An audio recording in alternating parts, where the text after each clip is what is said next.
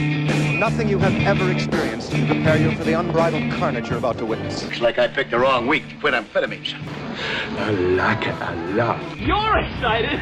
Feel these nipples. Are you sure this is legal? I don't know. It's fun though, isn't it? Gangsters, what's up, guys? That escalated quickly. I mean, that really got out of hand fast. But to be the man, you gotta beat the man! Those goofy bastards are just about the best thing I've got going in this crazy world. Woo! I'm the man. Woo! You better lock it up. No, you lock it up. You lock it up. Lock it up. Lock it up.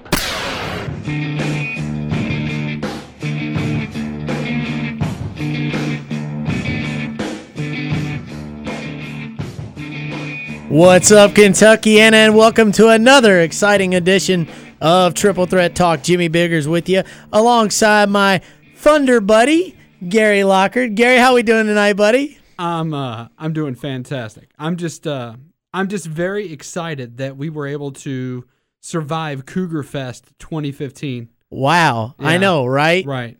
Trevor would have been in heaven. Oh yeah, Trevor, you'd have been blessed. You would have been very happy. I roll up to the theater last night. We go see Ted 2, and all you see is flocks of middle-aged women in packs.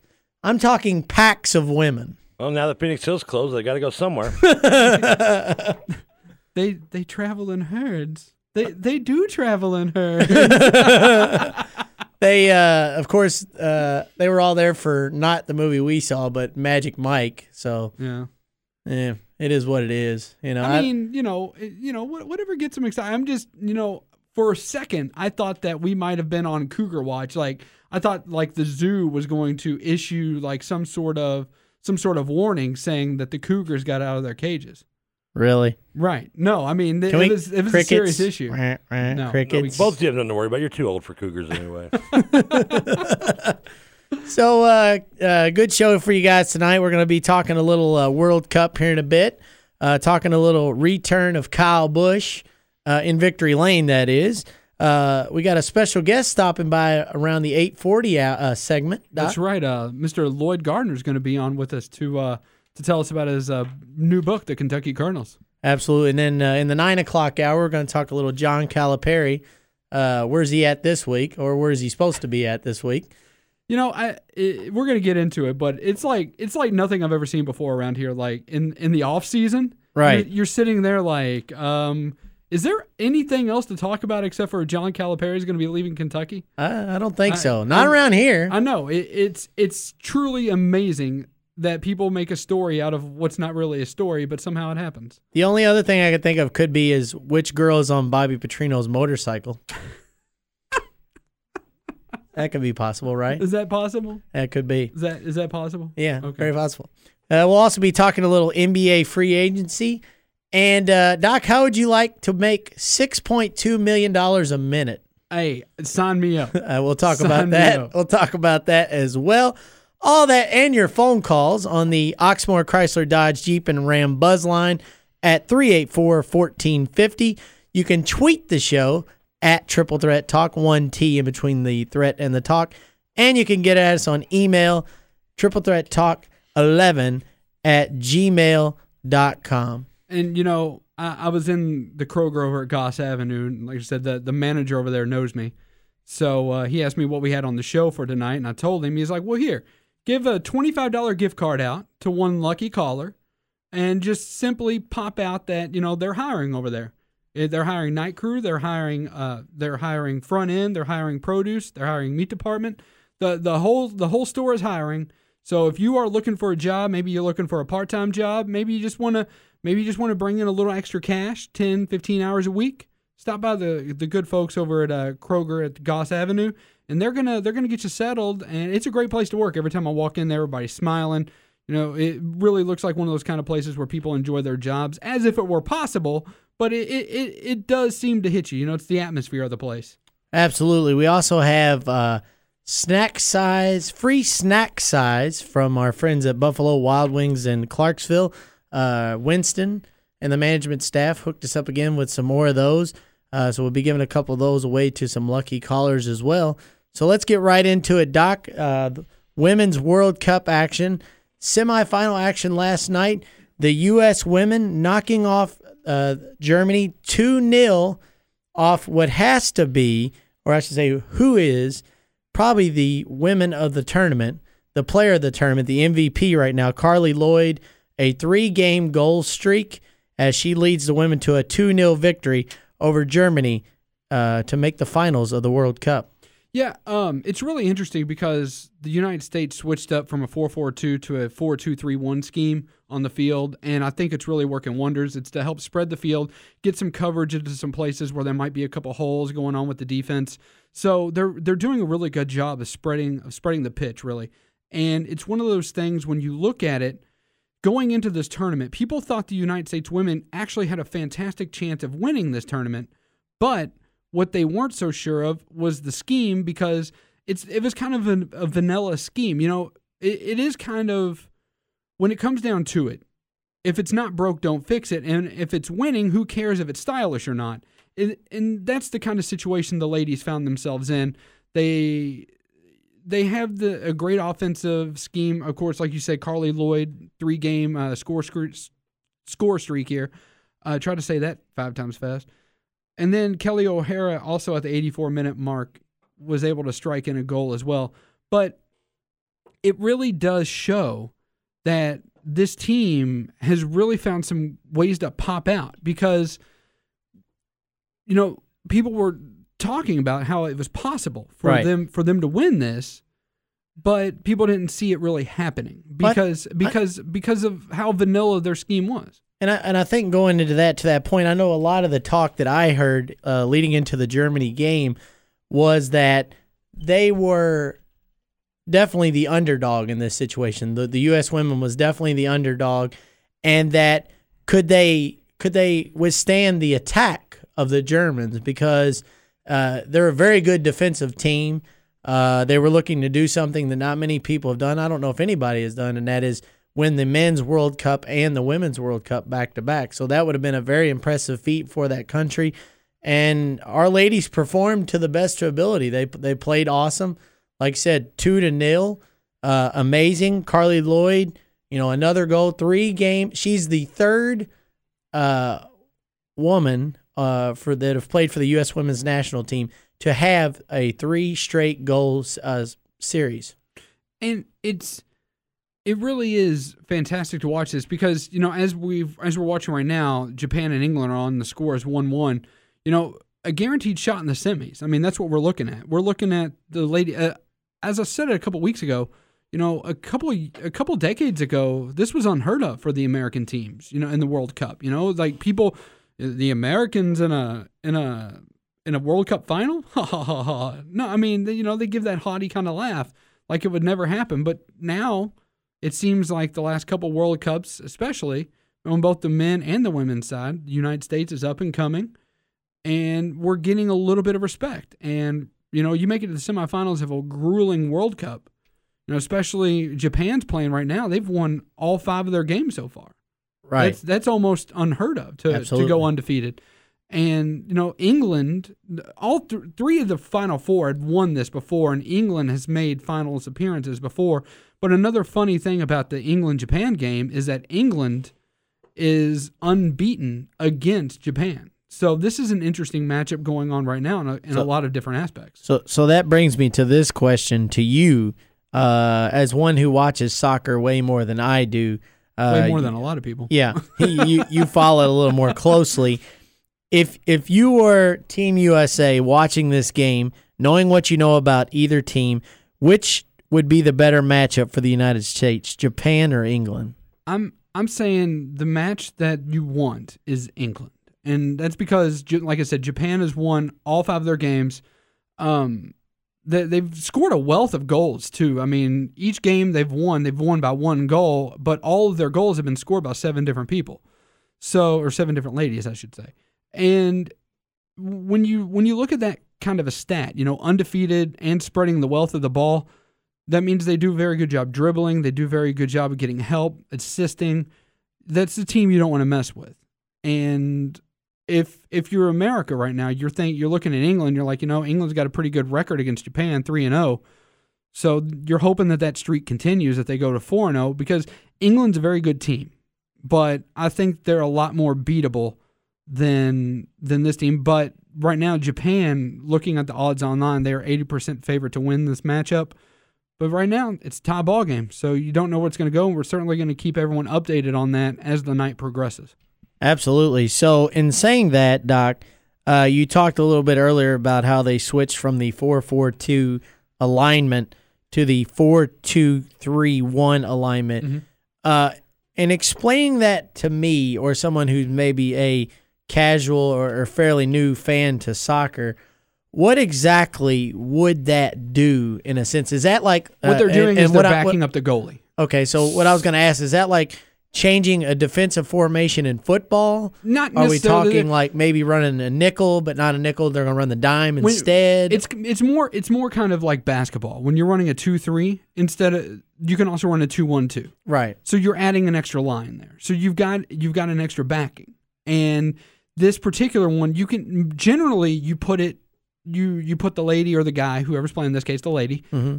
near the goalie to kind of back up the goalie, or you can take the one and kind of back up your strikers in your midfield. Gotcha. So you can, when they're doing this, they're just saying you got one other person on the front or the tail end that you can place in, usually on the tail end. I gotcha. Usually. So not all the time, but usually. All right, cool. Say, like, kind of shed some light. I know there's some people at home that might be listening in. What the kind of numbers is he tossing out? You know, they're wondering, what's the doc talking about? He's speaking Greek to me. But yeah, definitely good stuff there. As you said, winning yesterday against the Germany 2-0, and as the doc alluded to, 1-1 right now between Japan and England. Trevor, I want to bring you in on this one. What did you think of the women picking up the win yesterday? Were you surprised at how they were able to hold Germany scoreless? And are you happy to see them there? And of course, we all want to see them win. It's the American team. But what was your takeaway? I wouldn't be. I'd be lying if I said I can break it down like Doc has, because I don't watch soccer as much. I'm a novice fan in it, but I knew that it was going to be a tough matchup. I mean, you're talking about two of the probably 3 or 4 best teams in the world, and Japan being one of the best reigning World Cup champion, but women's World Cup champion. But I thought they had a good chance of beating Germany. I mean, America's one of the more better overall teams, and since the World Cup went into a women's division in 1991, have been right there with Germany and Japan. Is probably, I mean, it's hard to almost call them 1A, B, and C in terms of the powers of women's soccer. I mean, each of them have multiple championships, and America's now looking at their first time ever in back-to-back finals. Germany won back-to-back before Japan won it in 2011. So Germany's had their 2 championships in their back-to-backs. And if I had a preference on who I'd like to play, I can't break it down by strategy because I don't know anything about England's. I'm sure, if anything, they're probably the ugliest of all the teams remaining. I would be willing to bet. They're running a 4-2-3 right now. Yeah, and that's just the amount of teeth they have in their top row of their mouth. I would say in Japan, I would want to say I'd rather play England because I would think they'd be the lesser in terms of hard opponent for America. But on the other hand, I'd rather almost maybe like to get a piece of Japan. I mean, they beat America in 2011 in the last Women's World Cup.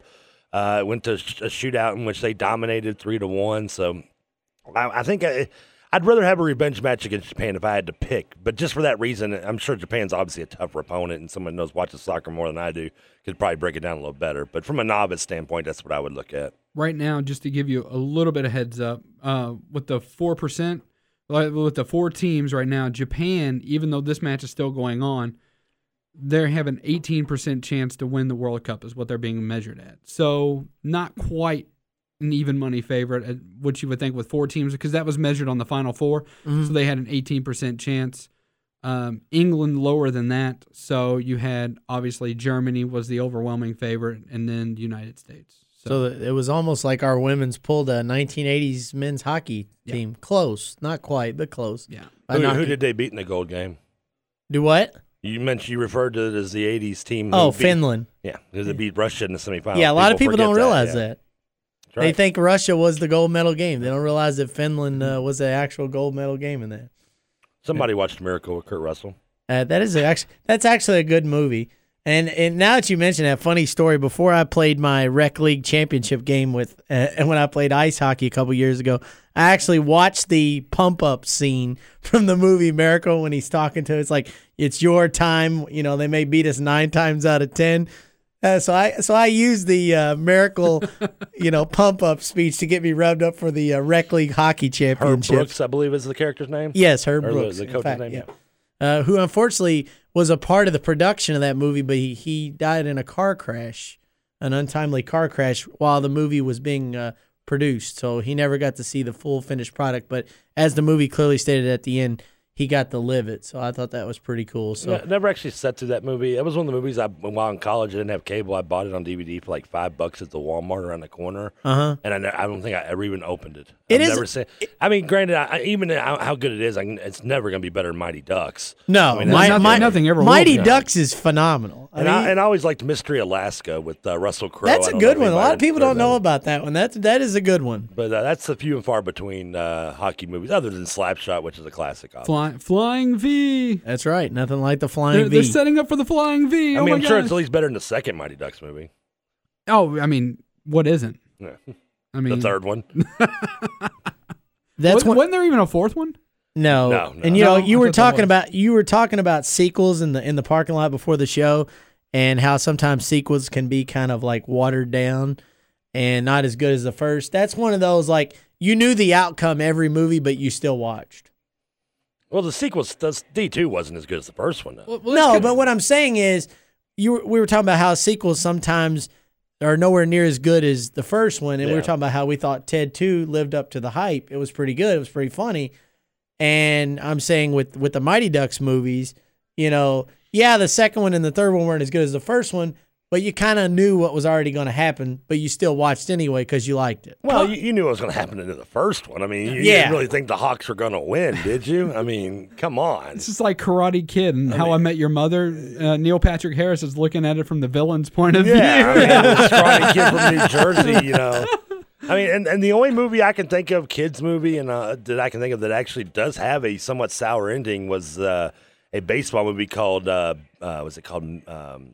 Little Big League. I remember that. Where the kid inherits the Minnesota Twins from his grandfather, and they're one home run away. Of course, the cheesy line where the first baseman's trying to date his mom or something, who knows? And he says that he goes, if you hit a home run, you can ask her to marry him, and he nails it a home run to win the game, but instead Griffey jumps over the fence and steals it, and they lose the game. So, I mean, it was one of those times I remember as a kid thinking, but the movie's kind of corny in itself. It's not as good as Sandlot, but it's still not bad. I remember thinking, at least it ended that way. I mean, how many times have we seen a movie not end with the villain, or at least the hero, the antagonist, the antagonist winning? But I didn't want to call Griffey an antagonist in this situation. He was just doing his job. Gotcha. Yeah, I mean, people do go see movies that they know how the end goes, though. I mean, look at Titanic. Yeah, the second most highest grossing film of all time, and we all knew the ship was going to sink. If you sat through that movie and you were like, because Hollywood does Hollywood it up a little bit, but if you expected that ship not to go down, I mean, I'm sorry, you fail at life. But that's what makes the Empire Strikes Back so great. I mean, it ends on a dark note. Luke gets his hand cut off. It's a true trilogy, though. Solo stuck in, The second part of any movie franchise, of any movie trilogy, is like the sour point. But you didn't even know there was going to be a trilogy at the time, really. That's true. I mean, we're talking 1970 or 1980, I guess, when Empire came out. That's true. 77 for the original. I mean, you don't know how much of it, Empire, how much it's going to really get. But now the third one they knew was coming out, and they actually, I'll give you a little trivia question, Star Wars trivia question. What was the name of the movie that they claimed were filming when they were actually filming Return of the Jedi? Revenge of the Jedi. Well, when they filmed it to avoid people from spying on the set and getting spoilers, and this is in 1983, which nowadays would be impossible. Was it American Graffiti? No, that was an actual movie that that is an actual movie, but I thought that's where they say were. No, it was called Blue Harvest. Oh. Which is, if you're a Family Guy fan. The Family Guy movie. That was what that references. When they were filming Return of the Jedi, the Spielberg claimed he was filming a movie called Blue Harvest, so people wouldn't spy on it knowing that he was doing Return of the Jedi. The things you learn. So you learn on this show as well. You learn on this show. Move on. Knowledge is power. Speaking of learning, we're going to go to a quick break, but on the other side, we're going to be talking a little bit of NASCAR. We had a I'll turn my mic off. We had a triumphant return. Stop it. We invite you all to line up your phone calls too on the Oxmoor Chrysler Dodge Jeep and Ram Buzz line, 502-384-1450. We're looking forward to hearing from you. Looking forward to talking a little NASCAR. Coming up after the break. Keep it locked. Triple Threat Talk. Fast game. Right if Kyle's in the fast lane. Just might be too slow. You didn't know it's the Kyle Busch Show. Hailing from Vegas, Sin City. The bull ring, the victory lane is Win City. No matter what track, road course, or dirt. Younger brother of Kurt. Busch Brothers were in the Nationwide and Cup. He's number 18. All gas, no brakes, Joe Gibbs Racing. In the Kemper World Series in the KBM suits. In the 18 trucks. Yeah, a little rowdy Busch action here on Triple Threat Talk. I don't know what that was. That was. Was that just noise? No, that was Rowdy Busch. Was that you cranky kids throwing up your noise in your headphones and your headsets? That was some good stuff right there. You darn kids, get out of my yard. I once rented a movie called Rowdy Busch. Not anything like that song, I'll tell you that. Wow. Wow. And Really? that tells us all we need to know about Trevor. That's it. That's all. Exactly. Variety's a spice of life, friends. Absolutely. So, as the music eloquently alluded to, this past weekend at Sonoma, at the Sonoma Raceway in California, Kyle Busch, after missing the first 11 races of the season due to a broken leg and a broken foot, returns victorious to win at one of the most challenging tracks on the course, an 11-turn road course, picking up the win in the Toyota Save Mart 350. Kyle now, with that win, has completed one of two steps to try to make the chase for the Sprint Cup Series. By winning this race, he is now 136 points out of the lead. I knew that. You did know that. You did know that. I was kind of shocked, but you know it. You did know that. He has 10 more races to make up this deficit, so he has to be in the top 30 in points, and he has to have a win in order to make the chase. He missed the first 11 races due to the injury. NASCAR gave him a medical waiver because at Daytona, where his incident happened back on February 21st in the Xfinity Series race, which I was in attendance for, he had this accident where he hit the wall. There was no safer barriers. So he hit dead on concrete at top speeds. And like I said, broke his leg and broke his foot, his other foot on the other leg. So to come back from this injury that fast was crazy enough. I mean, that was amazing to do that in that short length of time, because if you remember a couple years ago, Tony Stewart broke his leg in a sprint car accident, and he was out a lot longer. Now, you can attribute that to a couple things. Kyle's a little younger, so injuries probably can be healed a little faster than Smoke's injury because he's a little younger. And one thing that hampered Tony's injury over Kyle's injury, Tony's injury happened on a dirt track. So a lot of that dirt got in his wound, caused infection, stuff like that. Kyle was luckily, he was on asphalt, so his injury not as bad, but still pretty bad. And to come back from that was absolutely amazing. And then to come back just in this short order, because we heard him talking, saying, he may be back at Daytona. He may be back. He may be out the rest of the year. Nobody knew. Now, not only has he came back before Daytona, he's already got a win under his belt before Daytona. And with this win, like you said, he's 136 points out of the top 30.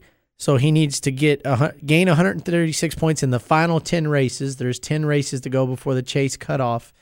And then with that win, he's already halfway there.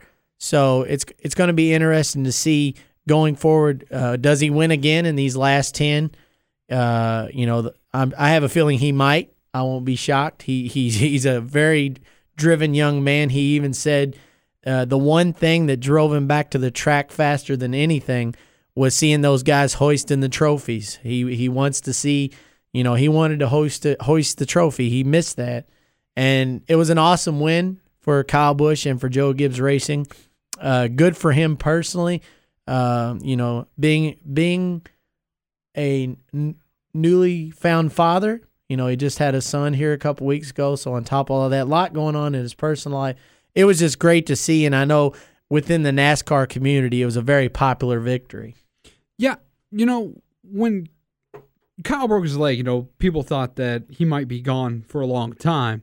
But to come back in such a short time and then win, you know, and then all of a sudden people are talking about him having a really legitimate chance of at least being in the chase, being put in there. And, you know, I don't pay a whole lot of attention to NASCAR, but, you know, I've told you before, I've told my dad, I've told, you know, people that watch NASCAR that I like Kyle Busch. I like his attitude. I like the fact that he's pretty candid. You know, you talk to him, he's going to speak your mind. I like that. You know, people like, that's why I like Johnny Manziel, because when you talk to Johnny Manziel, yeah, he might be a terrible football player, but he's going to tell you what he's thinking. And I don't like listening to interviews where people are like, well, we had a really good opponent today. You know, opponent played hard, we played hard, and you know it's like a 37-0 victory. So you don't want like the Jimmy Johnson vanilla interview. Exactly. I don't like vanilla things. I like vanilla ice cream, but I don't like vanilla things. You know, I don't like vanilla people.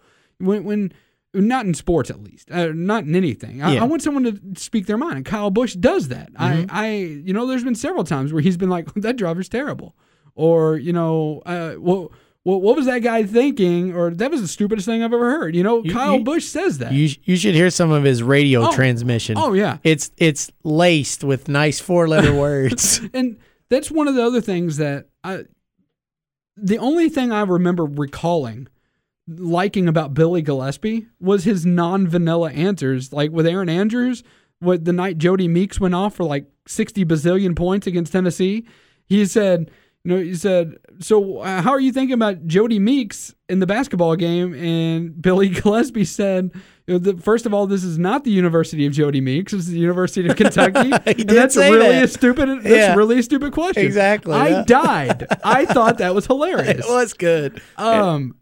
it garnered national attention. Yeah, absolutely. But I like that. I thought it was pretty cool. But I'm a fan of Kyle Busch, mm-hmm. and to see him come back in this and see him be relevant, possibly be relevant mm-hmm. going into the chase. Well, he never was not relevant. Right. He was always relevant. Right. He's always been relevant, but the fact he could be relevant going into this chase, which we thought he might not be. Right. I thought it was fantastic. And I'm still probably not going to watch NASCAR a whole lot, but I'm definitely going to be reading and paying more attention now that Kyle Busch is back in the fray, so to speak.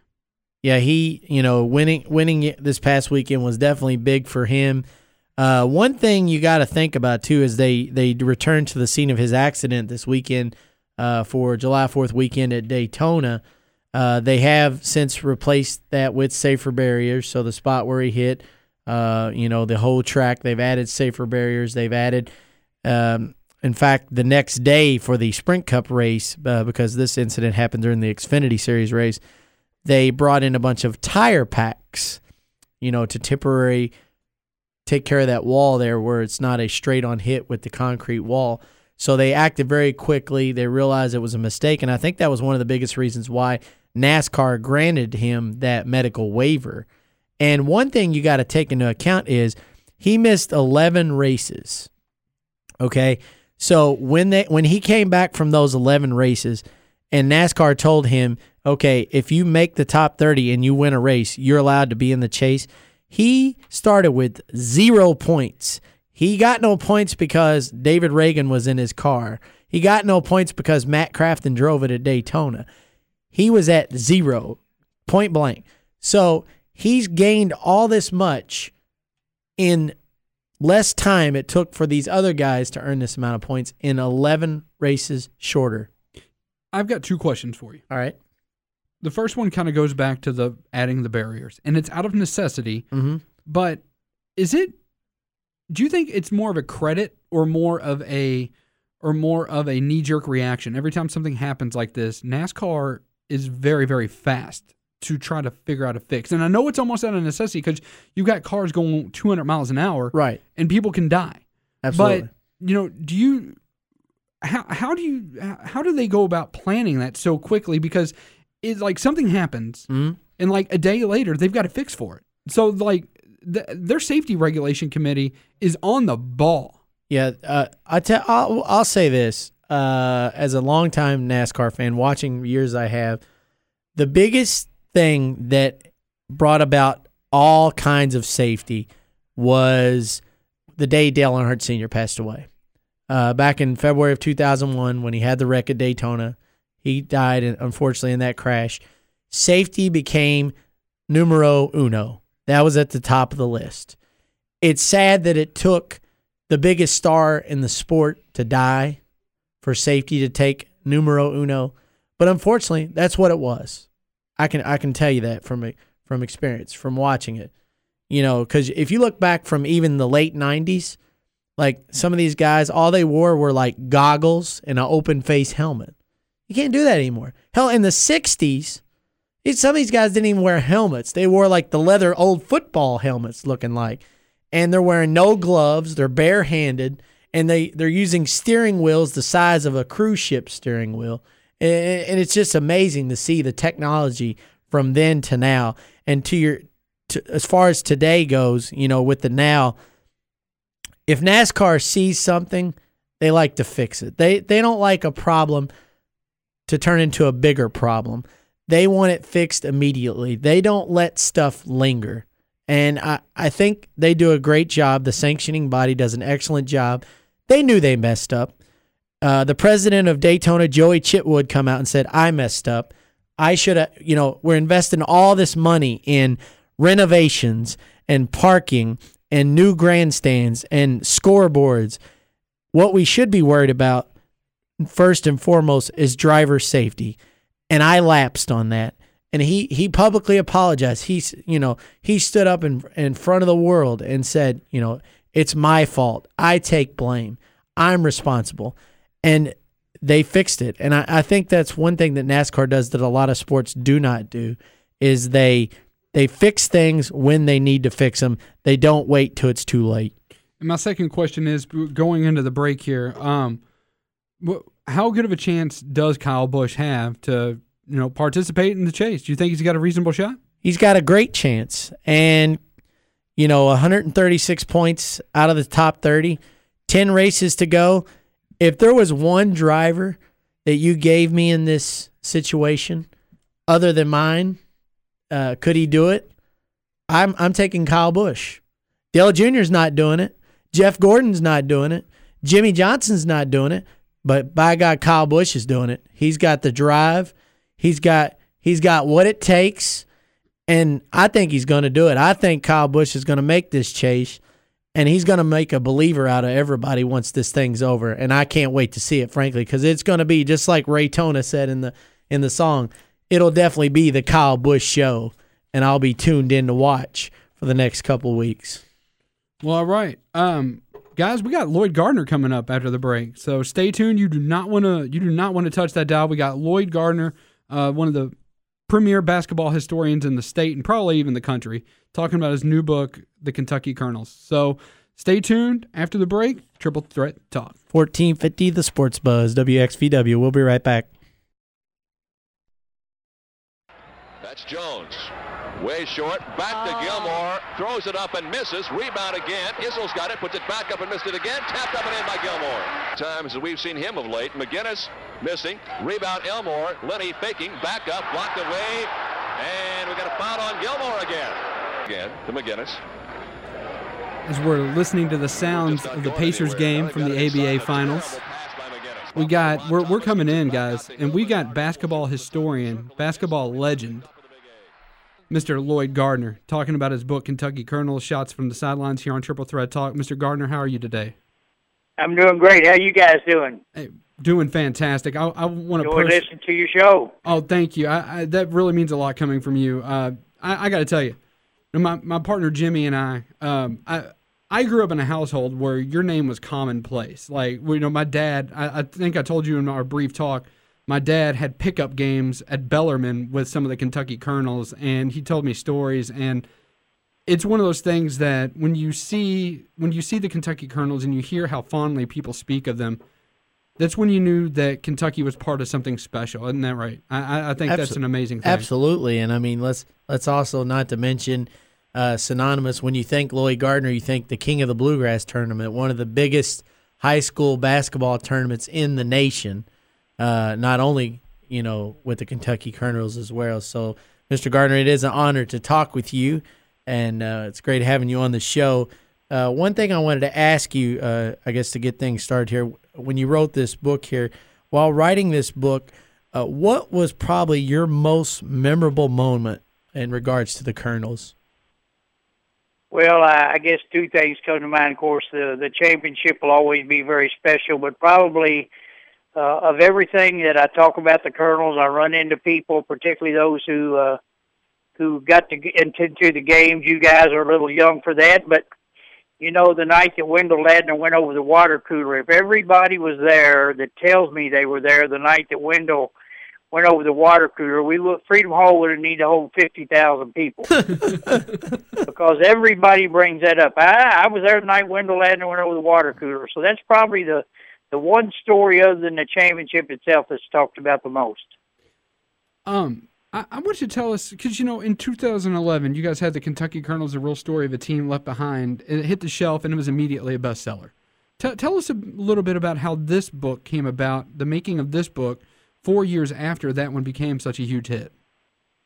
Well, first of all, the Real Story of the Team Left Behind, we interviewed over 50 people, and I kept diaries. I have the scorebook. I have every single lineup sheet from the very, very first game the Kentucky Colonels played at home.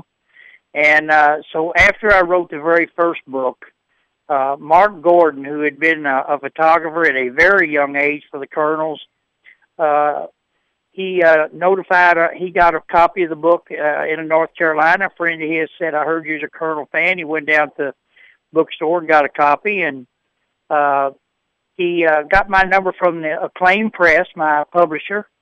And he called me and he said, Lloyd, he said, I have over 3,000 negatives preserved. So he went through them, looking at the quality of the pictures, how much he could enhance them. Of course, digital's so big today, so the pictures are really fabulous considering we don't have they're not digital camera taken. But he got it down to 1,000. Together we got it down to 750. I got it down to 500. And I wrote the captions for 489 pictures for the book. Now, there are, in the back of the book, it tells which page each person's on. If anybody's in the book, you can look in the back and it'll tell you what page you're on. Artis and Dan each are in there over 75 times. And Louis in there about 69 times. So I can't just put Dan Issel scored 2 points, but I was very fortunate. Mark had the month and the date of the game for most parts in the year in the folders. Now, if the folder said 71, that could be 70, 71 or 71, 72. But I went back and got every single lineup sheet out. I matched it up with the players. If I saw a player that wasn't on the team at that time, I would know that was the wrong date. But I had them within a week or two anyway. So I wrote the captions, and I wrote things like, if it was a picture of Issel shooting, instead of just putting Issel shoots for 2, I would write something like 2 of Dan Issel's game-high 34 points as the Kentucky Colonels defeat the New York Nets and Dr. J for the Eastern Division Championship 115 to 108 or something like that. So I actually wrote paragraphs and stories about a lot of the pictures. We're talking with Lloyd Gardner here on 1450 The Sports Buzz, WXVW. Author of the Kentucky Colonels Shots from the Sidelines. I believe Trevor had a question for you, Trevor. Well, yeah, I could ask you, Mr. Gardner, so many questions about players that range from Gilmore to Bert Everett and everywhere in between. But the first one I'd want to know about, and not necessarily a story, but how was it like working under a coach like Hubie Brown, especially one who was in his first head coaching job, been an assistant, I know, with Milwaukee for a couple of years, but his first head coaching job in what would be a Hall of Fame career, and from someone who is a huge Hubie Brown fan. What was it like, and any good stories that you can at least share that might be radio friendly? Well, first of all, I can't. I worked for every coach the Colonels ever had, and Hubie Brown was absolutely fabulous. I don't think we were 68-16 the first year we had Artis. and at that time was the second best record ever in pro basketball. Of course, Jordan's teams we're about fifth now. It's 68-16, but yeah, damn New Jersey Nets for pulling off that upset in the playoffs.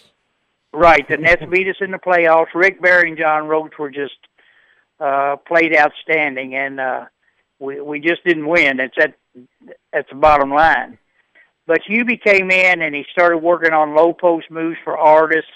I have never in all my life worked with anybody who is as organized, who knows the game as well as he does, who works as hard as he does, who demands people to work.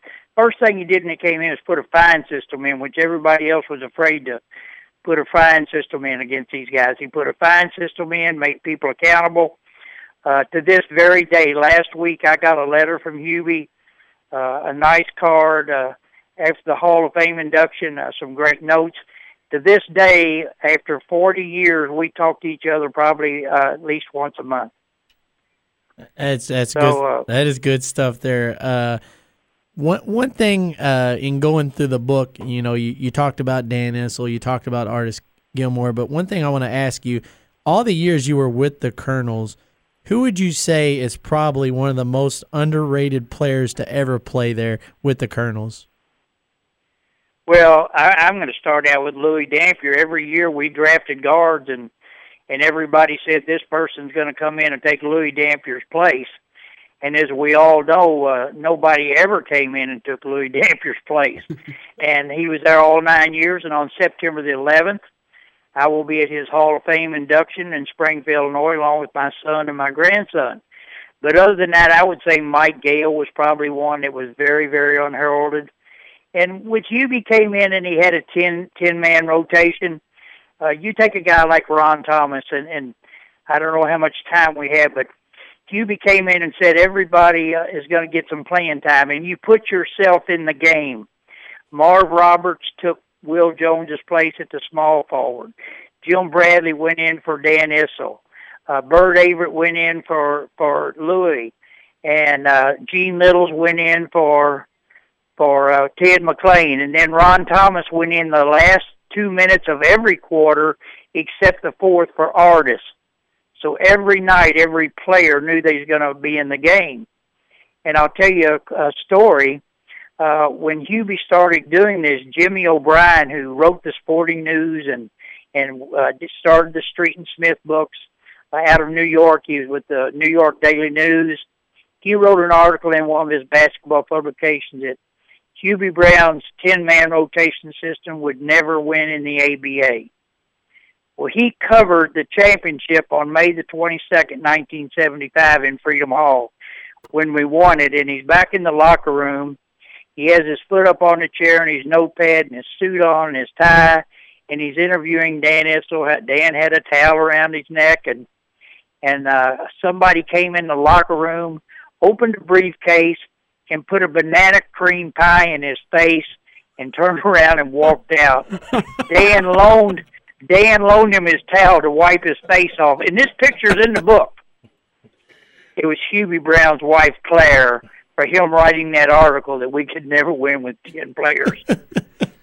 Lloyd, does this team win back-to-back championships if Dan Issel isn't unpopularly traded? And, of course, they end up, the Cardinals end up losing to Issel in 7 games in the next year in Denver? Well, I don't think I will never forget it. We knew all summer that John Y. Brown was going to trade Artis or Dan, and Hubie was sick. Stan Allback, our assistant, a great person, was sick, and we were together almost every day in the summer. The day John Y. Brown traded Dan Issel, the three of us went to the Red Garter room and sat there, and they had a few beers. I don't drink, but that's okay. And just tears in our eyes that he had busted our team up, because Hubie Brown will tell you today, if the Kentucky Colonels had gone into the ABA, they would have been a challenge for the championship immediately. We're talking. I'm not going to argue that. I'm not going to argue that at all. No, absolutely not. No. We're talking with Lloyd Gardner here on WXVW 1450 The Sports Buzz. Lloyd, I got 2 observations about this book I want you to hear. I'm a huge college basketball fan. I haven't always been that way. It's been the last 10 years that I've really kind of come into my sports comings. Right. But one of the coolest things for me to see in this book, and I'm going to do a little spoiler alert here, comes on page 79 when you guys put in the box score sheet. And I want to read off some of these names because where you all got this photo and this such perfectly good condition is beyond me. I have that. That's my score sheet. Is it your score Everything sheet? in that book is my score sheet. Every picture in the first book I have. I probably have over 400 pictures. That is awesome. I want to read some of these names, and then I've got a question for you. Dan Issel, Artis Gilmore, Louis Dampier, Walt Simon, Joe Hamilton, and then the New York Nets, Julius Erving, Larry Kennan, Willie Sojourner, Mike Gale. I mean, and the list goes on and on, but this is just this right here is enough to be put in the Basketball Hall of Fame, and this is just a fantastically well-kept artifact in this book, and that is just an amazingly kept piece. And that I just look at this, and I'm, Jimmy can see me right now. Like, I'm looking at this in awe. Like, this is fantastic. It's definitely amazing, and to go through there and just look at the pictures and see the history, and as Gary alluded to, just the how well pristine, like the scorecard and the photos. It's just amazing. You can go through the book and you can feel like you're there, feel like you're in the moment, just looking at this story from cover to cover. It's a great copy. I know your folks there were gracious enough to give us a copy, but I myself also purchased a copy. It's such a great book. I wanted one for the collection at the house, and if you want to get that book, you can do so at any area local Kroger store for $29.99. So feel free to check that out. Lloyd, it is a great book. Mr. Gardner, that must have been the night Artis got 40 rebounds. I think it was, actually. I'll look that up while I'm getting to my next question. Were there multiple times when he probably had 40 I think, yeah, it was. 40, right there. Yep, 40. We actually got snowed in New York. When we got to the airport, we couldn't leave at night, so it was a big night. Go ahead, I'm sorry. No, you're fine. You're fine. Mr. Gardner, I did want to ask you a question. One of the stories that popped out to me in this book that I thought was just awesome was that Muhammad Ali's luggage not arriving at the game in New York. And right. You had to pick it up. You had to pick up his luggage from either at halftime or at the end. I can't recall. But it said that he was going to give it to the owner. And when she got off the phone, and when she got off the court, she passed you the gloves. And the book goes on. This has got to be a typo in the book. Do you still have those gloves? I have the gloves, and Ali has signed them. That is amazing. And I have the newspaper article that goes with it. The night that he gave her the gloves, and I have the pictures of Ali giving Ellie the gloves, a color picture, actually. That is amazing. One of the greatest teams in the ABA, in ABA history, and you have the greatest of all times boxing gloves. That right there that's poetry. Absolutely. That is amazing. I agree. I mean, it doesn't get no better than that. It doesn't get any better than that. It does not. Lloyd, where on that does top moments of Lloyd Gardner's life? Where's that at? Gosh, I don't know. I've just been so blessed. I've been with the championship Kentucky Colonels. I was with the Bourbons, of course, it was a great professional team, and I was honored to be on it. It wasn't as big as the Colonels, of course, but winning a state championship in 1994. Just being inducted into the Kentucky Athletic Hall of Fame was huge, and all those are big moments. We live for the moment anyway, and I wouldn't put one in front of the other. And I'm just so blessed to think back that I worked for the Chicago Bears in the summer, and I worked on Gale Sayers' knee. They were filming Brian's song with Billy D. Williams at the time when I was up there, and Dick Butkus, and just the opportunities and the doors opened to a guy who was from Fairdale, Kentucky, who wasn't good enough to make the basketball team. My high school coach cut me and said, "Lloyd, I'm going to make you a manager. I'm going to send you to Western Kentucky with Ed Diddle," and the story started right there.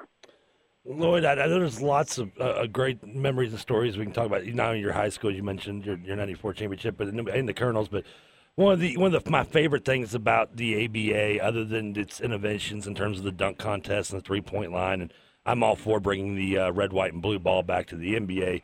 No argument from me on that. But another thing is the halftime shows and the giveaways that teams would do to. While tickets were easier to come by, you mentioned earlier, if everyone says they were in the arena when someone in any event happened, there'd be obviously never that many people. A lot of times in an ABA arena. What were some of the funniest or quirkiest giveaways that you saw not only by the Kentucky Colonels themselves, but even on the road at other places? Well, there have been a number of things. I mean, very, very early the first year in Teaneck, New Jersey, we're up there, and during a timeout, they're hitting a mallet to push it back toward the center where some boards had worked out. We were in Lafayette, Louisiana, and during timeouts, they turned the lights out because we were in a livestock arena playing an exhibition game, and there were so many bugs that they had to turn the lights out to get the bugs to settle down. I mean, some of the Wendell Ladner stories are just awesome. Some of the things that Wendell did, mostly what he said, it was just a unique league. If people just knew, Rick Mount was an All-American. He really didn't love the game. Maurice Lucas was probably the only person that I really didn't like in 7 years as a trainer. But that's because he was part of the Dan Issel trade, though, probably. Well, no, he wasn't part of the trade. We brought him in, got rid of Caldwell Jones, but he kind of destroyed our chemistry, or we probably would have won another. And he had the attitude of Artis and Louis and some of the other people we had. But it was just a fun league. And, I mean, there's a promotion one night. They brought Ali in Pittsburgh for a promotion to get people in the stands. The problem was they had him on before the game. When Ali's exhibition was over, everybody left the building. Of course, the girls in bikinis in Florida, the ball girls, if the game wasn't on TV, they argued who sat down at the end of the bench next to the ball girl in a bikini. It was on TV. If you was married, you couldn't pay a guy to sit down there next to the girl in a bikini. And some of the things, I can't tell, but it was just a great part of my life. Mr. Gardner, we want to thank you for your time and coming on our show today to talk a little bit about the book and talk about some of your experiences, sir. When I think about basketball, your name is definitely in the top 5 that I think of, especially in this state. You've paved the way for younger guys like us, and I just want to thank you for everything you've done, and thank you for sharing this little bit of history with us and everybody else who's gonna be blessed enough to pick up a copy of this book at your local area Kroger. Well, fellas, I would love to invite you to call me sometime and come out and look at my collection. I've got the original score books. I have those score sheets. Like I did have 3 of Artis's 40 rebound game score sheets. I was sort of a pack rat, but it's all paid off for me. Yeah. Well, Mr. Gardner, we really appreciate your time. We definitely would love to have you on again real soon to pick your brain some more. We could definitely talk to you for hours on end. We really appreciate it. I could talk to you for hours. Absolutely. Well, I'd love to talk to you guys some more, too. All right. But you're welcome to call me and come out sometime. All right. Thanks, Lloyd. We appreciate that. We'll definitely take you up on that, and we appreciate you stopping by. Well, thank you for having me. I appreciate it so much. All right. That was Mr. Lloyd Gardner. Author of the Kentucky Colonels, Shots from the Sidelines. You can pick that up from your local area Kroger for only $29.99. Like you said, if you're a basketball fan, a Kentucky basketball historian, you're going to love this book. It's amazing. It's a must. It's a must-have for your collection. So Absolutely. We're a little late on the break, so we're going to take a quick break. When we come back, we're going to talk a little John Calipari right after this. So stay tuned. Triple Threat Talk, 1450 The Buzz, WXVW. We'll be right back.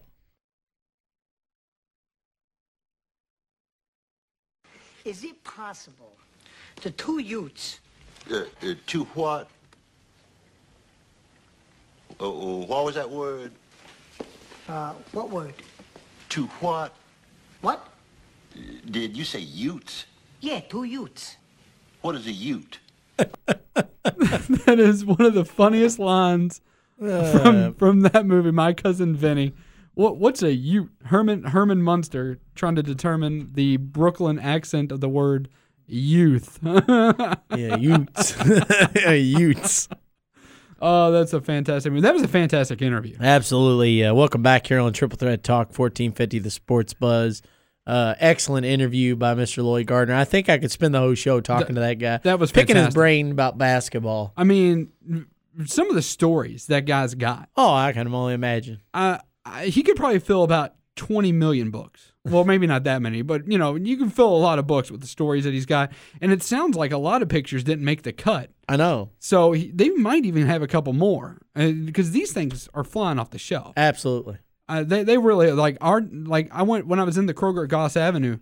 By the way, earlier today. By the way, this hour we're giving away this $25 gift card. So have your phones ready to give us a call because we are going to be giving away this gift card here, and it's 384-1450. So maybe we'll play a little Triple Threat Talk trivia. Maybe we'll do some trivia. But if you want a shot at this gift card, give us a call. We might put you on the spot. I don't know. We're going to improv a little bit. These things happen. Some of the best things that Jimmy and I have done in our show's history have been improv. So, maybe we figure out something. As long as we don't have people in the audience shouting stuff like Robin Williams. Oh, no. Bill Cosby. 9/11. Ferguson. No, stop it. Pearl Harbor. Oh, I know. That was great. That was so great. It was like, let's go to the improv and shout negative things. I was like, what? They're talking about Ted 2, if you haven't gotten to see it. I think I heard someone say Starbucks. No one said Starbucks. Yes, they did. They said Starbucks. That was hilarious. No, they were talking about, but he said, no one said Starbucks in the movie. Oh, yeah. No one said Starbucks. Yeah. But, I mean, fantastic stuff. But if you're feeling brave enough, absolutely. If you're feeling brave, call us, 384-1450. We got a $25 gift card to Kroger. So, maybe we make you dance in the middle of the street and have us on the phone with it. I don't know. Well, number one, you can't see them. Well, I mean, I know. You're on radio. But it's fun. So how would you know if they were dancing in the street? We can interpret. It's okay. Are you sure? Yeah, okay. I'm sure. Right. While we were interviewing Mr. Gardner, Japan did pull off the victory 2-1 over England. So our fate is set, as is Japan. So the ladies we all wanted England, and we got the wrong one. We got the wrong one, so it's typical. I said Japan. I said I wanted the rematch. Trevor said he wanted I Japan. thought you said you wanted England. My bad. No, I said my I wanted apologies. the rematch. Sir, my So we got the we want revenge. America. We want revenge. We want revenge. So. It's not America. I hate when they say America. that. That's so annoying. There's no A. It's America. Know what else is annoying? Tricks being marketed to kids only. I wish I haven't had tricks since I was 11. Well, I went to the store today to get some tricks, and I asked the lady at the counter. I said, "Am I going to get followed out the door when I buy these?" That was talk about the most random thing they could have put in a movie. I know, right? Mean, ever of all time. That was great though. Liam Neeson, like, how did he get him to do that? That was amazing, right? Maybe he just walked in and went to buy some tricks, and Seth MacFarlane found. Do you think they have guys? Like, does he have like a store guy? If a guy he hires to go pick up his groceries? It could be. I mean, he's well connected. He is very well connected. Yeah, so. I mean, it's one of those things that you're just like. You know who else is well connected? John Calipari. John Calipari is well connected. He's pretty well connected. And apparently, he's in Sacramento this week. No. Oh. If you're Adrian Wojnarowski, though, if you're the Woj. The Woj? If you're the Woj, what did he have to say? So yesterday, Woj breaks the story that it's almost sci-fi in appearance. Cal is being probed by the Kings. He's being probed. So when you think about that, you're just like, when you're thinking about being probed, you're like, worse things could happen, right? But where are you going with this? This is a PG show. This is a PG show. Watch it. But, it seems like every summer we have to put up with Calipari's going somewhere. You remember that story of the boy who cried wolf? Yes. Way to have your finger on the button when you answer that question. If you're watching on Periscope, that was hilarious. Wow. But I mean, this is every year. Eventually, this is going to be like the boy who cried wolf. People are like, well, he wants to coach LeBron, or he wants to coach, such and such. He wants to be reunited with Boogie, or he wants to be reunited with Trill. And people are like, no, the guy is on a kingdom. He's literally on the throne at UK, and someone arguing college basketball. Why would he leave? I don't get it. I mean, here's the thing, okay? John Calipari, now, you may not agree with his tactics. Right. And what I mean by that is you may not like the fact that he comes out and says, my job is to get players to the NBA. He doesn't say my job is to win a national championship at Kentucky. And he's been criticized many a times by this. But look at his track record. But he takes the criticism. He does take the criticism. And the kids love it. Absolutely. Clearly. I mean, yeah, they came up just a bit short this past year. Yeah, they've only won one championship in his era. But they're still, even though they've only won one championship, they're still dominant.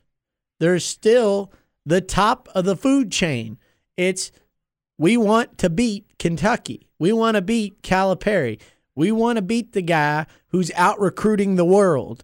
The guy that's getting the number one recruiting class year after year, year after year. But one thing to keep in mind, as a texter points out, this may happen sooner rather than later, because if you remember Rick Pitino, he said, I'm not going anywhere. And boom, hello, Boston Celtics. That kind of came out of nowhere. We weren't expecting that.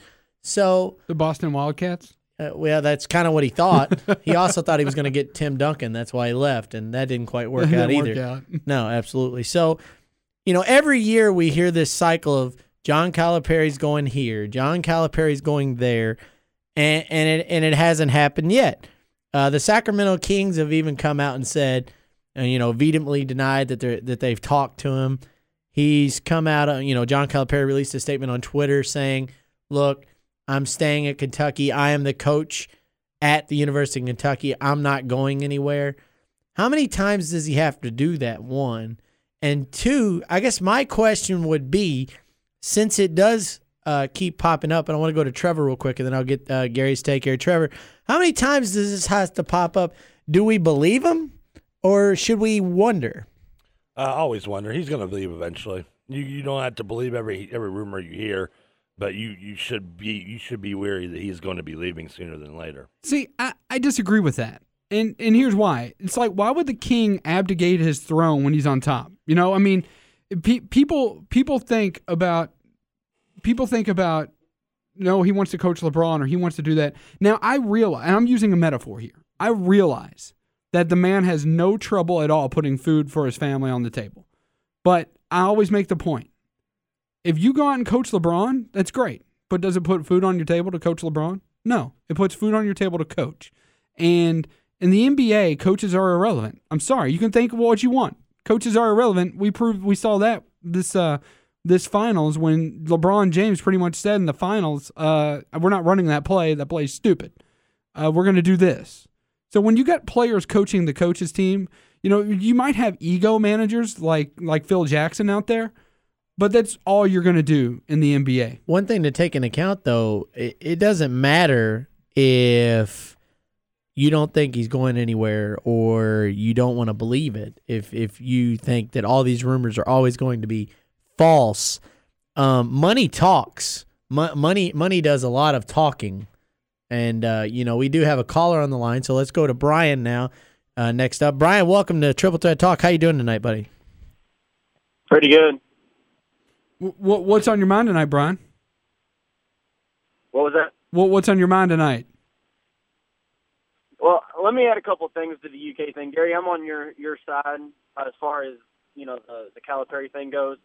My thing has always been when coaches go to the NBA, it's no longer about the coach. When you're in college, when it's UK, it's Calipari's team. When you're at U of L, it's Pitino's team, and so on and so forth. Like you were saying a minute ago, in the NBA, it's LeBron's team. It's, Kobe Bryant's team, things like that. The coach, as you said, was pretty much irrelevant. And even a couple of years ago when UK signed Calipari said he wouldn't have left Memphis for any job unless it was the University of Kentucky. He loves being at Kentucky. And I just don't see any sense in him leaving there to go to an NBA team. It's like you said, he's on the top of the mountain, so why leave that and, go to, whatever NBA team just because maybe you make a few more bucks or something that they're throwing at you. So let me ask you this, in saying that, Brian, if you were Calipari and you were in his shoes, would you want to stay at Kentucky where you have the control, it's going to get run the way you want to run it, or would you go to, say, the Cavaliers, just throwing a team out there, where you're going to make more money? Now, the players may not listen to you, but do you think a guy like Calipari would be more respected in the NBA over other coaches? Because, you see teams all the time where sometimes it's not a matter of if they do what the coach wants, it's if the coach is well respected, a la Greg Popovich at the San Antonio Spurs. I think he has a good thing going because he is well respected. The players respect what Pop has to say, so they're successful. So in saying that, it's a balancing act, and if you were in his shoes, would you take the more money and the risk, or would you stay where you were worshipped and basically you can have whatever you want whenever you want? I would think Kentucky, and maybe he would be respected in the NBA. But I always go back. He's tried it before. Same thing happened to Rick Pitino at U of L. He left and came back because it just didn't work out. They've both tried the NBA before. It bombed on them. They came back to college, and they're on two of the top coaches in all of college basketball. Now after leaving the NBA, so. To me, that UK is the perfect spot for him. He said it was kind of a dream job when he signed there, and I don't see any sense in him taking off, and I don't think he will. But how many times have we heard a coach over the years say that it was their dream job, and then they're gone a couple years later? I mean, can we really read into that? Yeah, it could be his dream job, but we've heard that song and dance before in the past where a coach has said, this is my dream to coach here, or a player would say, this is my dream to play here. Money talks, man, and you start clacking them hundreds in somebody's face, eventually they're going to start listening. I don't care who you are. Try thousands. That's true. I mean, it does come down to the fact, though, of, yes, is his coach, but at the same time, can we trust Calipari to stay? I think we can. I think we can, because he said when he took this job, he was going to. And we want to thank you for the call, Brian. When he took this job, he said he was going to stay at least 4 years, or at least 10 years. I mean, so right now we're going into year 7, year 8, something like that. Yeah, I mean, he has been up there a while. We're getting there. Trevor, where are we at? 2010 was his first year. It's 6 year. 6 year. So okay. So yeah, I mean we're getting there. Time will tell. But I so far I trust him. I trust him. We shall see. So we're gonna take a quick break here. We're gonna roll along. When we come back, we're gonna talk a little NBA free agency, a little D Wade, little LeBron, and some guy named Kevin Love. All that next. Who's that? We'll find out. Triple Threat Talk, 1450 The Sports Buzz, WXVW. We'll be right back.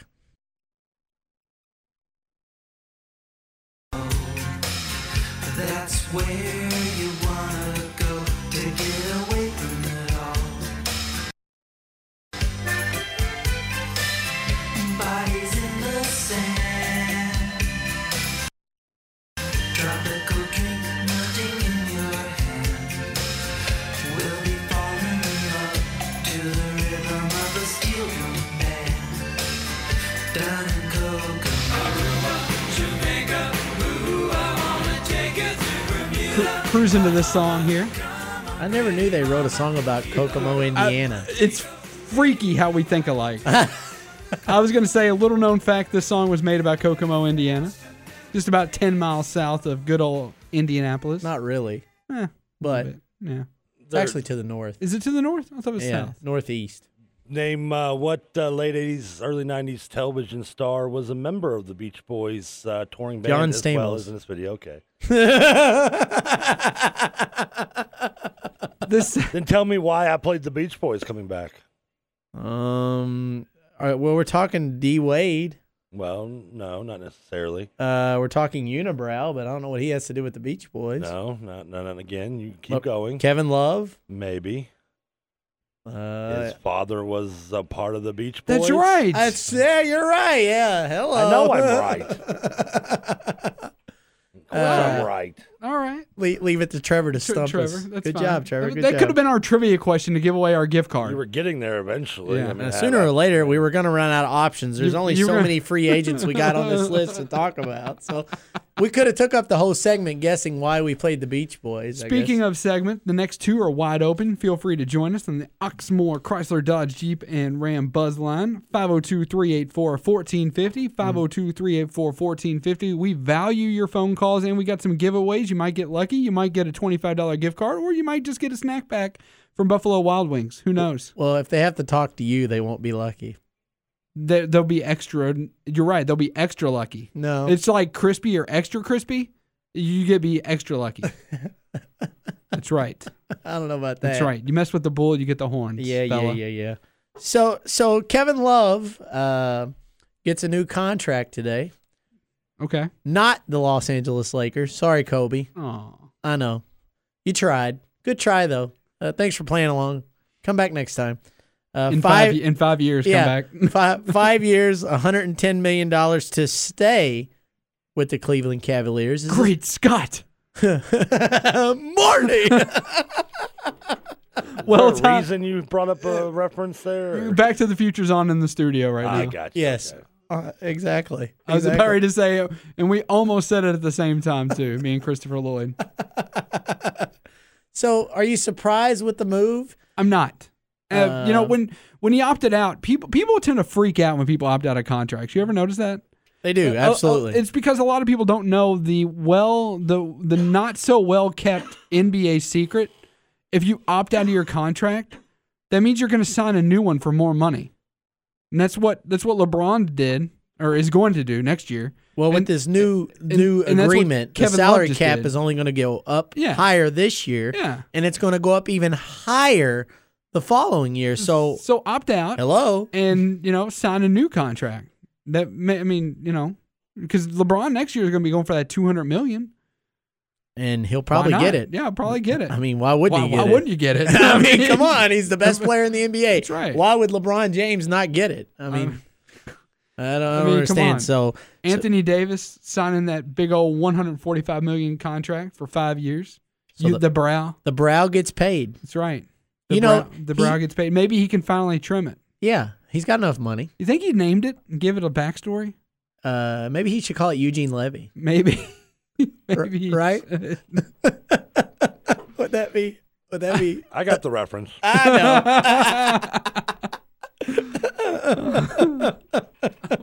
I mean, it's funny because it's going back. People opting out. I talked to a lot of people this week, a lot of Cleveland fans that they finally, the bandwagon finally slowed down enough for them to hop on it. You know the kind of fan I'm talking about. Kevin Love and everybody freaking out. Like Kevin Love opted out. Oh no! What are we gonna do now? Well, you're gonna wait for him to come to terms with his new contract. He's not going anywhere. He just wants more money. I do the same thing. I don't blame him. I mean, and some people were shocked that it was for only $110 million. I'm like, A, if you're complaining that it's only $110 million, what kind of money do you have? And B, and he didn't even play in the NBA Finals. He didn't play in the NBA Finals. And B, he's a big who has damage to his back and his knee. Exactly. And when you're a big, that's hard to heal from. And look how long Noel was out. I mean, look how long Nerlens was out. Absolutely. I don't think he still played an NBA game. Well, he has. Yes, I'm teasing. But no, I mean, he went quite a while. He went quite a while without playing. Another big contract given out.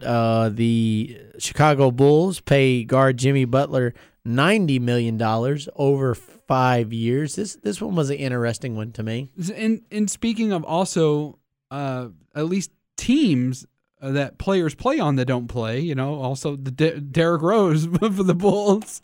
I mean, how many games has he not played over the last 3 or 4 years? Quite a bit. Yeah. I don't think we have enough hands in the studio to and count he still that. gets paid. Like, he does. How does this happen? Exactly. Like, I want to work. I want to go into a job, not work, and still get paid. Wouldn't that be great? That would be fantastic. You could sign me up for that. Sign me up day for of the that. week. I love that. And it's like hitting the lottery, but better because you don't have to buy the ticket. You just got to go in and sign a piece of paper. Speaking of that, did you see the guy? I don't know if you saw this. A man mistakenly bought the wrong lottery ticket, and he won $25,000. That's a costly mistake. I mean, how lucky can you be? I mean, right? Well, you need to go out and buy a couple more. I know, right? On accident. That was crazy. I saw that. I was like, wow, nice luck. It's like reaching into the pants you just bought and finding a crisp $100 bill or 12 of them. That'd be wonderful. That'd be fantastic. Absolutely. You sign me up. Sign me up any day. Both pockets, please. Some other big contract news. Tyson Chandler, 4 years, $52 million with the Phoenix Suns. But the bigger news, obviously, is Dwayne Wade still under contract negotiations with the Miami Heat. Do you think D. Wade is going anywhere? Is he sticking around in South Beach, or is he departing? It's hard to tell with him. This might be one of those ones where, you opt out or you let your contract expire and you're just done. Because there's been a lot of him with LeBron lately, and I don't think that's coincidental. Mm-hmm. Yeah, they're still friends, and, that connection is still there. Right. So does LeBron talk him into coming up to Cleveland? Maybe. Trevor, what do you think about D. Wade? Do you think he stays? Do you think this is another just dog and pony show and he sticks around in South Beach, or will he be moving on? I think he'll end up back in South Beach, mainly because I believe he's going to find out that he opted out just to see if somebody, I think, was sucker enough to give him a max deal or close to, or a lot more money than he probably is going to end up getting. And he's going to realize that he's not going to. More people are going to overpay for some younger talent. And more than likely, if he's going to go somewhere else, it'd be at the point of his career, which is not too far from now, that he's getting a mid-level exception deal, but he's not going to get that. He doesn't want to settle for that right now. He wants to try to get one more nice contract before he actually settles for that or calls it a career. Or goes for the, as I mentioned, like the Paul Pierce deals where he just signed today for the $3.5 million to go home to L.A.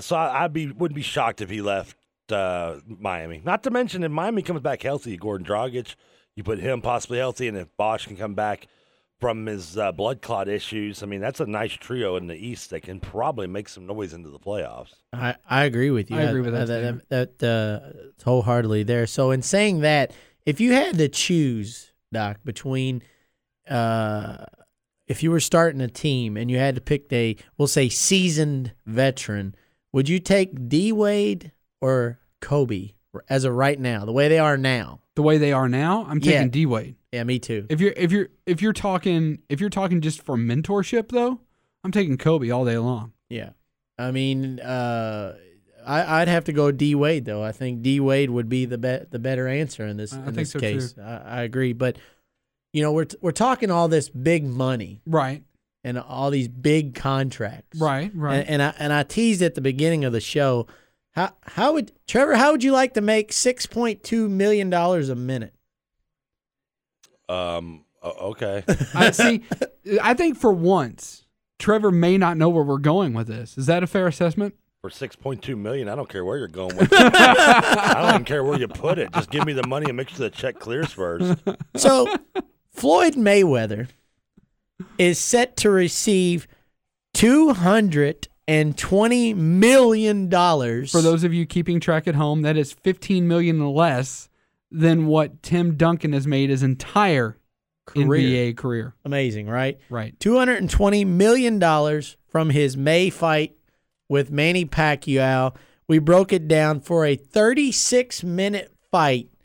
It averaged out to $6.1 million. Holy cow, wow. That's a lot of money.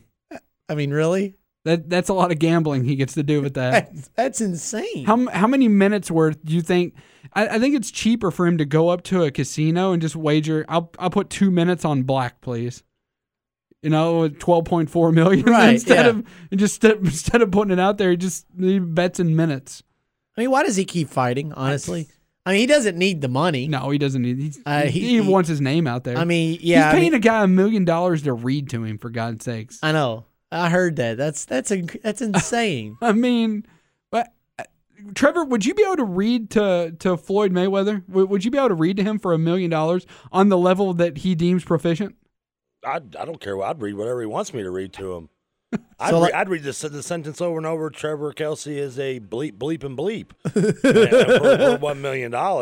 Can you give me the first letter of each of those words? No. Maybe Trevor's going to read him Good Night Moon. Good Night Moon. Yeah. Red fish, blue fish, white fish. Yeah. I mean, I'd probably for especially if you were going to give me $1 million a minute, I'd be what Eddie Murphy had in Coming to America as official butt wiper. Can I use the bathroom on my own today? You give me now. Don't get me wrong. If you want to use it on your own and give me just $1 million to take the day off, I'll do it. But I mean, some of the amounts of money that people make these days. Oh, I know. It's insane. And the whole thing started with David Beckham, I think, going to the Galaxy. They get $250 million over like 5 years, Something I think. Crazy like that, yeah. It was nuts. And then the Yankees decided to get in on the action and give 10-year contracts, which, I'm sorry, in baseball, that's the stupidest thing you could possibly do. Yeah. Especially to a pitcher. That's up there with trying to walk on the sun. It's funny you bring that up on Bobby Bonilla Day. I think you know what Bobby Bonilla Day is, don't you? No, what's that? Today's Bobby Bonilla Day. Okay. Bobby Bonilla, who retired in 2001 when he signed his contract with the Mets, paid him a majority of that contract over a 50-year span. So every day, just today, Bobby Bonilla received a check for $1.2 million, and he cashed it from the New York Mets, and he will receive that check every day, I think, until like 2020-something. He retired in 2001, and yet still, over the last 14 years since the day he retired, he still every year on July 1st gets a check for $1.2 million. Are you kidding me? No, I'm not kidding. Google it. Are you trying to tell me that the New York Mets still have money? The New York Mets still have money, and that's thanks to the contract by what was the triangle business guy, Madoff? Yeah. Madoff. He's the one that gave him the contract. Wow. That's insane. Wow. And harkening back to Mayweather for just a minute. Only the contract by the St. Louis Spirit guys who got the TV right money from the ABA to the NBA all the way up until last year it's considered the best contract ever signed in business by Bobby Bonilla. Nice. I'd Very say nice. that's a hard to argue fact. Mayweather's buying a $4.8 million car. Yeah, I heard about that. And I know I'm going to butcher this sport? name. It's a sport something. KOENIGSEGG. And it's a sport, right? I don't know, the but iconic sport. Only 3 exist Okay. in the world. $4.8 million car. Is that the car that was in Fast 7? No, that thing. It might be though. Actually, that thing was amazing. Because they had that. But thing. they destroyed that to crap. I know. It's right? like nothing. There's nothing left of it. I hope to God that was that a car could jump buildings. Yeah, it was amazing. It was great. It was like the Batmobile on steroids. it was beast. Fantastic. It was beast. I think mode. one of its biggest attributes was the 3 letters called CGI. No, I don't believe you. Not at all. No, come on. Everybody knows that the dinosaurs in Jurassic Park were real, Trevor. No, well, they will be in 20 years. There you go. There you go. So with that, let's take a quick break. If you want to get at us, do so on the Oxmoor Chrysler Dodge Jeep and Ram Buzzline 384-1450. When we get back from break, we're going to talk about Tiger Woods. He's at it again, but not on the golf course. He's using his putter again. Oh, no. What can only happen with that? So stay tuned. We'll be right back. Triple Threat Talk, 1450, The Sports Buzz, WXVW.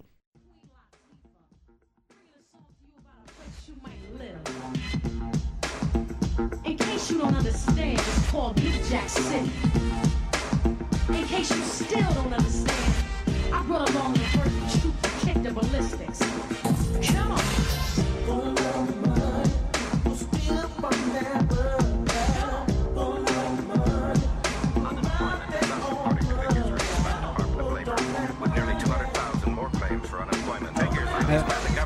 I have no shame in saying the following.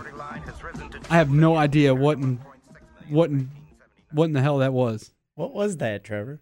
It was a song called For Love of Money by Queen Latifah off the soundtrack of New Jack City. I didn't even know Queen Latifah sang. Oh, yeah. I thought she was just an actress. No, she does it all. Seriously, you had no idea Queen Latifah was a singer before she was an actress? She started off as a singer. Did you know Will Smith did music before he did acting? Yes. Okay, just checking. Yes, I did know that. It's pretty bad. Summertime. Yeah, well, that was a later song of his. That came out actually after he had already started doing Fresh Prince of Bel-Air. Sorry, I don't listen to a lot of R&B and rap. It's I mean, not on my top I don't- 5 of music genres. I don't either, but, I listen there's to some it, but things it's that not- you know. You know, parents just don't understand. Like the I know the theme but song. we're not for talking about him, Will Smith. We're talking about Queen Latifah. Queen Latifah did what was her main song? It was like Respect or something like that. R.E.S. That was Aretha Franklin. That was Aretha Franklin. Yes. But she did a song similar to that. I forget what it was called now. Unity. That was it. Unity. Yeah. UNITY. You ain't got no alibi, you ugly. Yeah, you ugly. Oh, but wait, New that's- Jack City was one of the better movies of the late 80s, early 90s. Speaking of movies, Yes. Nick Coffey gets a chance to redeem himself because Spaceballs is coming to a theater near you again. Yes, Trevor, you got to talk You him into gotta- going you to gotta see tell that. him. It's really going to the theater? Yeah, they have this thing called the Turner Classic Movie Series. I think it's the 16th of July is when it's coming. And they play like old movies each week. They play a different one. Like one was Jaws. There was Spaceballs. There was other ones. It's pretty neat. They're bringing like older movies back to the theater for you to check out. Yeah. I'll have to pass that along to him. Give him a chance. If he's not, I've got the DVD if he wants to borrow it. There you go. Yeah, I've got there's certain DVDs that people in our generation own, and Spaceballs one of them. I mean, Revenge of the Nerds. DVDs for couch leverage. Wow. They go underneath Did you my get couch. the Revenge of the Nerds reference in Ted 2? I did. Okay. I did. Yes. Rob, by the way, this is courtesy of our friend Brian Cannon over at OVWManiablogspot.com. Some big news in OVW this week he wanted me to pass along. For those of you not familiar with our show, we usually try to incorporate a little bit of professional wrestling since especially OVW was a big part in us starting off. So we like to kind of repay them back and give them shout outs. And this Saturday is their monthly Saturday night special, which is kind of like the equivalent to a pay-per-view that you might find from WWE. It's the best $10-15 you'll spend for entertainment. It really is. It's fantastic. Rob Conway returns to team up with Danny Davis against Vic the Bruiser and Jason Lee, not the actor. And Danny will decide after the match whether to keep the doors open or not, because there's been a lot of speculation of Danny Davis would close the doors at OVW. He's affectionately called the cockroach of professional wrestling because no matter what you do, you can step on him, he still lives. So he's affectionately called the cockroach of professional wrestling. Danny Davis, you're referring Nightmare Danny Davis? Nightmare Danny Davis. Who's the first referee to ever be intertwined into a major storyline as well. Yes, he was. Yep. Let's see. There was also War Games is a 15-foot high steel cage. Josh Ashcraft leads the War Machines, Eric Locker, and Big John and Trevor Steele, plus Adam Revolver against Adam Wilde, Mitch Huff, the OVW champion Eddie Diamond, and a partner to be named later, plus much more. The special start time of 7 p.m. and tickets are actually $12 at the door. So you pay $12, take the family out. They've got popcorn, they've got drinks, they've got everything out there. It is 4th of July. Yeah, it is. It's So 4th that's of gonna July. make it a little It's gonna tough. make it A a lot little of bit people are tough. gonna be out with the But fireworks there's and some the people are grilling scared out. of fireworks. You know, That's there's true. some people don't really care about the 4th of July. Doesn't make As- you a communist. As a kid, I Doesn't used to make you a terrorist. I know, as he's referring to earlier with the inside the press box with Nick Coffey, Trevor and Nick were talking, and he's like, Nick thought he might be labeled a terrorist. yeah, because he didn't like the fireworks or whatever. As a kid, I called him fire farts. I used to say I'm scared. That of the reminds fire me farts. of Joe Dirt. Joe Dirt. Yeah, I've always been just a snake and sparkler guy myself. But speaking of, just to stay on the theme of wrestling at the moment, have either of you been intertwined in watching the new Tough Enough series on USA with WWE? I have a little bit, yes. Not really into your reality television? I do like reality television. I like Big Brother. I have no idea. I barely know what that is. I'm kind of thinking I kind of am keeping up with it just a little bit because hometown hero Michael Hayes has been But he didn't make the show. Yeah, he didn't make, but he's been affiliated with it this time around. A couple of the guys from OVW, I think, tried to do an out for it. Did they not? Yeah, a couple people did along with him. You had I think Muhammad Ali Vaez tried, Jamin Olivencia tried. There were several. Yeah, there were several of them that tried over there. I know, having Chris Jericho as one of the judges has really helped because a lot of people, He's the host. The judges are Hogan, Bryan, and Page. One thing about Jericho that a lot of people don't know, and I think is really cool, what he does for the fans is here like this year and earlier this year, and then last year even, when you haven't seen him on WWE TV, he's actually still kind of been there because when he's not with Fozzy, he's actually came back and done what was called a house show contract. He only wants to come back and wrestle house shows. So yeah, he did a house show a couple weeks ago. Yeah. I read it on Wrestling Inc. It's pretty awesome. He shows up every couple weeks at a house show. Yeah, that's awesome. That's basically something you would do strictly for the fans. Yeah. You don't just do that because you want to. That's because you're doing it for the fans. And if you're a wrestling fan, his podcast is very entertaining as well. Yeah, his podcast. I've caught that a few times. You know what else is pretty entertaining? Who's that? Tiger Woods. When you hear Tiger Woods, no, Trevor, you're not entertaining. Okay, sorry. I'm kidding. I was just taking a guess. Like everything else I did test-wise in school, I was wrong. Tiger Woods, apparently, the old adage goes, you can't help a tiger change his stripes. A tiger won't change his stripes. And it turns out, has he added allegedly, he's at it again. Daily Mail reporting a story that friend and professional golfer colleague Jason Duffner's wife and Tiger Woods are involved in quote-unquote steamy affair. So, but I thought maybe you were going to tell me he switched from Perkins waitresses to IHOP waitresses. No, he can't do that without signing a contract. Well, first of all, this isn't him doing the old thing. Last time it was Tiger stepping on his wife to sleep with women. It's not his fault that Jason's not doing it right to keep her at home on a short leash. No, I mean now he's not the one stepping on his wife. He's broken up. He's single. Not his fault. This started when he was dating Lindsey Vonn, though. But my question is this. Yeah, but she's a cold fish. Nice, because she skis. I like it. Oh, yeah, she does ski, doesn't she? Isn't life funny when it works out in coincidental ways like that? It's great. Exactly. She's a skier. Good for her. But who in their right mind cheats on Lindsey Vonn? And I think it's his ex-wife, not his current wife. Not his current wife, no. Yeah. Well, ex-wife. They weren't engaged. They weren't engaged. They weren't married. At the same time, it's Lindsey Vonn. Okay. Last week I made the statement that Alex Morgan was the hottest female on the planet due to All Men's secret meeting that we had. Lindsey Vonn is a very close second. Very close second. I can promise you Tiger's probably played the green and threw the rough on many beautiful women that just don't have the name Lindsey Vonn. Really? Oh, yes. Okay. Or are you just saying really because you're amazed at no, that? No, or by I'm the golf references I used for the golf sexual references. antipates. That's right. Yeah, that was. I'm just glad to know that you alleging Tiger Woods sleeping with somebody else's wife, or in this case, ex-wife. We've now officially entered the realm of TMZ and entertainment This tonight. is a big story. They were talking about it on ESPN earlier.